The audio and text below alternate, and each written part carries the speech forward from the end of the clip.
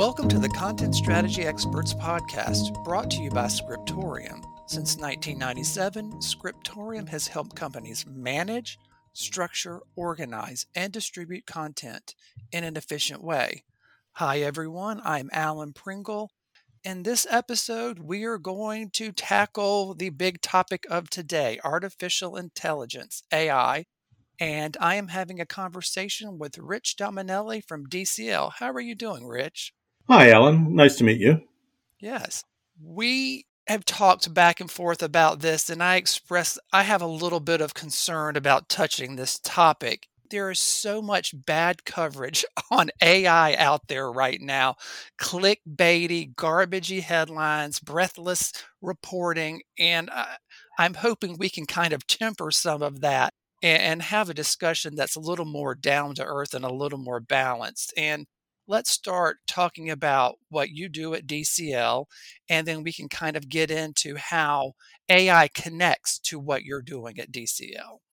Sure. As you know, Data Conversion Labs has been around since 1981, and we are primarily a data and document conversion company. So my role at DCL is a architect for the various systems at DCL. That covers a wide variety of topics, including implementing workflows, doing EAI style integrations to obtain new documents, and also looking for ways of improving our document conversion pipeline and making sure that conversions are working as smoothly and automatically as possible.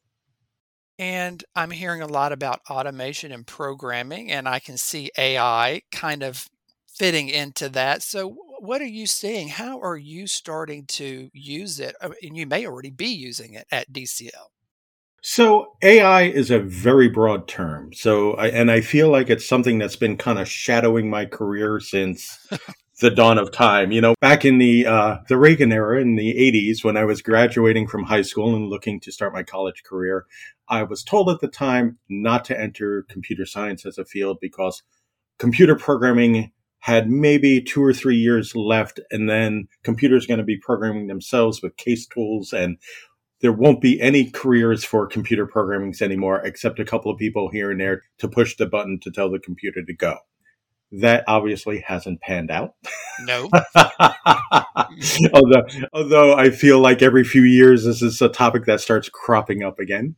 But at DCL, we have used what we would call machine learning more than AI. And I guess the differentiation there is machine learning is using statistical analysis to process things in a automated fashion. For example, OCR and text to speech were both pioneered by Ray Kurzweil. And OCR is, just for the folks who may not. Sure, optical character recognition, Thank taking you.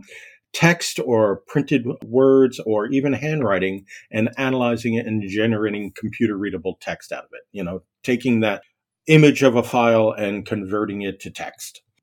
So, as I said, Ray Kurzweil did some early pioneering work on that in the late 80s, early 90s, and eventually worked on models of the human mind and comprehension. And I think that's what people are envisioning now when they say the word AI. But even the panorama mode in your camera is a version of machine learning and AI. It takes the ability to stitch images together smoothly and processes that automatically. Other places at DCL where we do use AI on an ongoing basis is we do natural language processing, looking at unstructured text and trying to extract things like references, locations, entity recognition, where we have a block of text and buried in that block of text is a reference to a particular law or a particular document or a particular location or person. So that type of work we've done. We use it for math formula recognition. So if we have a academic journal that has a large amount of mathematic formulas, for example, we do some work for the patent office, and patent applications frequently have mathematical or chemical formulas in them. Sure. Taking that information out and recognizing that it is there to be extracted out would be an application of AI that we use all the time. With the large language models that we're seeing now, a lot of them are kind of reaching out and people can start experimenting with them. What are you seeing in regard to those kinds of situations? I don't know if public facing is the right word, but the stuff that's more external to the world right now. It is certainly the most hyped aspect of Exactly. AI right now, where you can have a natural language conversation with your computer, and it will come back with information about the topic you're looking for. And I think that it has some great applications for things like extracting or summarizing text. It's a little risky, though. For example, I have a financial document, a 10K form from IBM. Buried in that document is a list of executive officers and a statement of revenue. And I asked ChatGPT, given this PDF file, give me a list of executive officers. And interestingly enough, it does come back with a list of executive officers, but it's not the same list that appears in the file. It's a list that it found somewhere else in its training data. When I say, please summarize the table on page 31, it does come back with a table, but the information that appears on it is not what is on that page of the PDF. And in the artificial intelligence world, this is called a hallucination. Basically, the AI is coming back with a false statement. It thinks it's correct, or it's trying to convince you it's correct, but it's not. Yep. So that is very concerning to me, because obviously we want as accurate as possible when we're doing document conversions. And if that doesn't occur all the time, I mean, if it came back with an accurate example, but let's say 2 or 5% of the files that I throw at it, it comes back with fiction, that's not an acceptable thing, because it will be very hard to detect. It looked really good until I went back and said, oh, wait a minute. Wait, where did it get that from? Eh, we have done some experiments, and I'm sure a lot of people listening have too. Like, I asked for a bio on myself, and it told me that I worked at places where I have never worked. So, yeah, it's not reliable. And I think there's another element here too that scares me beyond the reliability. A lot of these models are training on content that doesn't really belong to the person who put together, the engine that's doing this is compiling copyrighted content that doesn't belong to them. I think there are a lot of legal concerns in this regard. I was talking with someone on social media about how you can maybe use AI to break writer's block. The group, the Pet Shop Boys, the songwriter and the vocalist of that group, Neil Tennant, recently said, I have a song that I tried to write 20 years ago and I put it away in a drawer because I couldn't finish the lyrics. I wonder if AI could, look at the song and the kind of work I've done and help me figure out how to finish some of these verses. Now, I may turn around and rewrite them and change them, but, it might be a way to break writer's block. And I see that being a useful thing even for corporations. Put basically all of your information in your own private large language model that doesn't leak out to the internet, it's internal. So then you can do some of the scud work, like writing short summaries of things, seeing connections maybe that you haven't seen. But the minute you get other people's content, their belongings, other people's art involved, it becomes very squishy. And I'm sure there are liability lawyers just going crazy right now thinking about all this kind of stuff. Well, you certainly see a lot of that in the stable diffusion space, the art space, where Yes. AI is being trained on outside artists' work and are very easily able to mimic those artists, often without their permission. I do think you touch on a very important point there, actually, too. One, the fact that anything you type into OpenAI by default is being shared with Right. OpenAI. And as a matter of fact, Samsung, the company, just banned OpenAI for all of its employees for that very reason, because they had taken to using it for summarizing meeting notes and things like that. And they discovered very quickly that trade secrets were leaking Yeah. because of that. Intellectual property, not a problem. Let's just share it with the world. Yeah. Yeah. So what Samsung is doing is exactly what you said. They're making an in-house large language model for their employees to continue to be able to do that type of work using that. The other aspect of what you touched on, which is where I think the real sweet spot is right now, using these tools as a way of augmenting your ability. Yes. Especially as a developer. just because that's my space. Sure. As a developer, most developers have Stack Overflow up, Google up when they're trying to research on how to attack a problem properly. What's the best way of solving the problem? Now you have your paired programming buddy, ChatGPT, and you can say, hey, I need to update Active Directory with this, and how do I do that? And ChatGPT will spit out working code. Or even better, I can throw code that is obfuscated, whether intentionally or not, Right. at ChatGPT, and it will produce a reasonable summary of what that code is attempting to accomplish. And that is fantastic. And you see tools like Microsoft Copilot, which is they're doing in conjunction with GitHub. Google also is having a suite of Bard for helping you do that. And that type of thing is starting to leak into other spaces. So Microsoft Copilot, for example, is now being integrated into Office 365. So it will help you while you're writing your memo, while you're working on your Excel spreadsheet, while you're working on your PowerPoint, rephrase things, come up with a better approach. In Excel, it's great because it will tell you, well, this is the best way of approaching this macro, for example, or this formula. And that type of thing I think is fantastic. Sure. And I'm more on the content side of things, and we're seeing some of the similar things that you're talking about. For example, the Oxygen XML editor has created an add-on that will hook into Chat GTP, PT. Look at me getting that wrong. I do it all the time. FTP, GPT. Sorry. Too many It acronyms. too many acronyms floating around here. So basically, it will, like, for example, look at the content you have in a file and write a short summary for you. So you don't have to do it yourself. That could be a very valuable thing. But again, do you want people in the world seeing or getting input from your content? Probably not. So if you could create your own private large language model and then focus, turn everything into that, I see there's a lot of value because it will help, for example, a lot of people who are writing in XML. It can help clean up their code like you were talking about. Or you could take some unstructured content and it could do probably quite a passable job of cleaning it up, adding structure to what was unstructured content.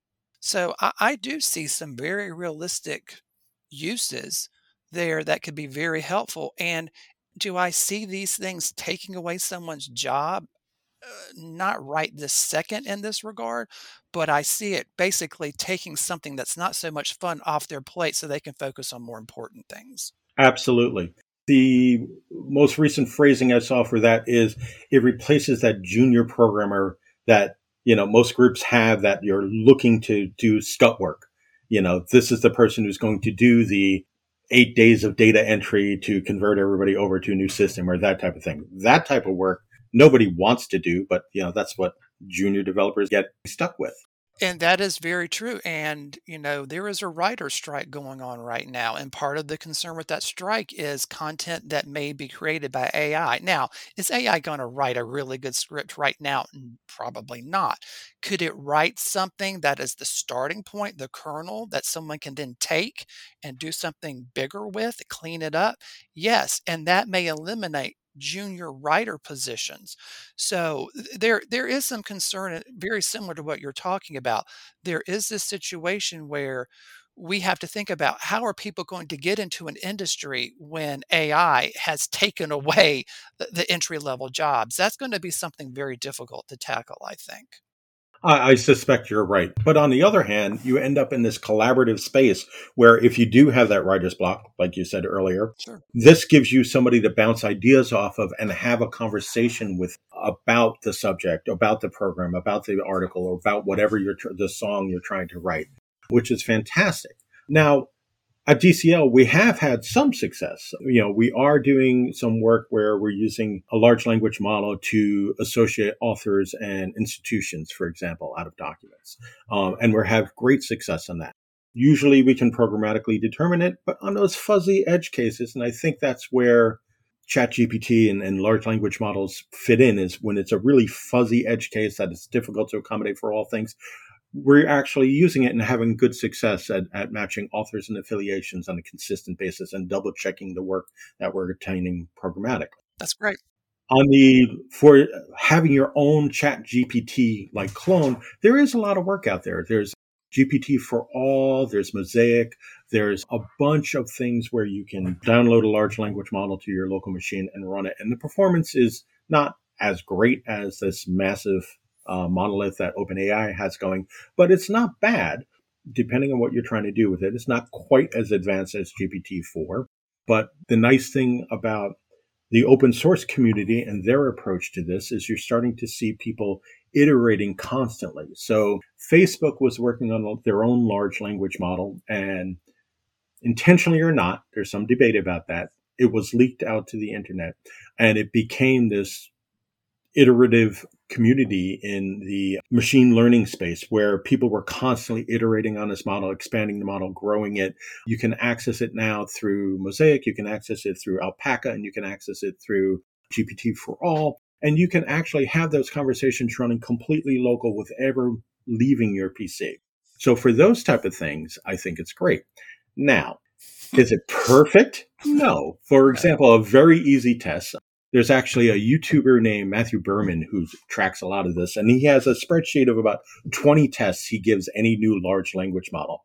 And, a very simple example is most large language models still fail the transitive test. So in other words, if A is greater than B and B is greater than C, is A greater than C? Okay. Or if John is faster than Fred and Fred is faster than Sarah, is John faster than Sarah? Right. A lot of them fail that test. They just come back with an erroneous answer. The other issue you see is a lot of the AI models are not being updated constantly. So they'll still see it as 2021, for example. Right. And what you just said kind of reminds me of something. All this somewhat overblown talk, AI is going to take over the world. Well, AI is not going to take over the world if the content that it's basically scraping, and I know that's really simplifying things a whole lot. If that content is not good, it's not updated, humans aren't putting intelligence in it, it's not going to be that useful. We still have to provide the underpinnings for a lot of the intelligence in these systems. So, are our brains going to be replaced today? Probably not. No, but the bar, or I guess the bar is getting lower and lower as time Fair. goes on. That is It fair. is definitely getting better. For example, GPT, OpenAI has updated ChatGPT where we'll now actually go out to the net and get more up to date information. It may not have internalized that information, but it will actually perform a web search, extract information that way now, and come back with it. And that was released recently. You have now work going into how quickly you can train a model, which is a huge thing. GPT-4 has been trained on 100 trillion parameters, which took, weeks and weeks of time to train, and to do a new one using that methodology would continue that curve. It would take months to train a new one.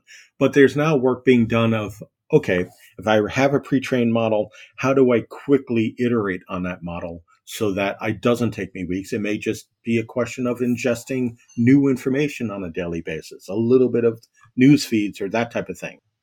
Sure.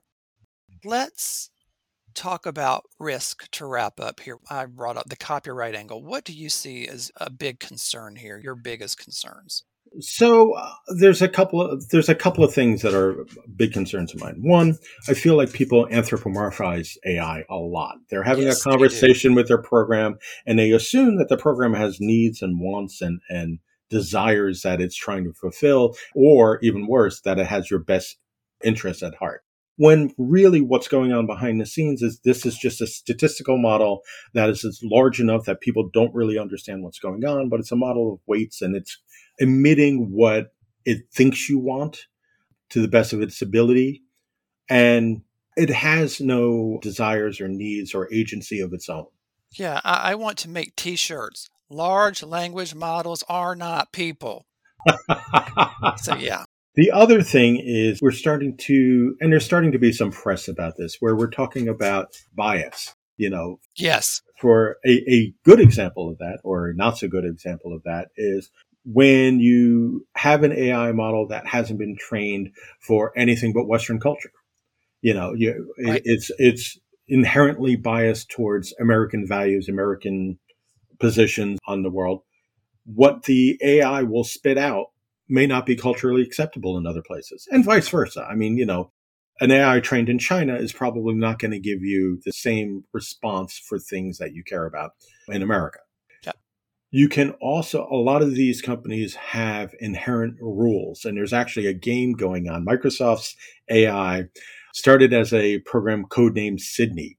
And there's an ongoing game that people who are doing prompt hacking or prompt engineering to try to discover all the rules inside Sydney. It's things like, well, Sydney will never call itself by Sydney and things like that. And it almost starts devolving to the point where you're dealing with Isaac Asimov's 3 laws of robotics, or RoboCop's prime directives, where you have a list of instructions that are overriding the basic approaches that the AI can do. This is probably getting too philosophical for a content program, for a content transformation podcast. But I mean, these type of things will color responses. So Yes. if you are asking an AI when it's ingesting a program to emit certain key characteristics, those key characteristics may be shaded by these rules, may be shaded by this training. And that training came from a person who inherently is going to have biases, right? Exactly. Yeah. Yeah. So that type of thing is a problem. Yeah, I mean, AI in a lot of ways is a reflection of us, because it's Yes. a lot of times parsing us and our content, our images, and whatever else. This has been a great conversation. It went some places I didn't even expect. And that is not a criticism, trust me. So thank you very much, Rich. I very much enjoyed this, and it's good to have a more balanced, kind of realistic conversation about what's going on here. I appreciate it a whole lot. Okay. It was very nice talking to you. Thank you for listening to the Content Strategy Experts podcast, brought to you by Scriptorium. For more information, visit scriptorium.com or check the show notes for relevant links.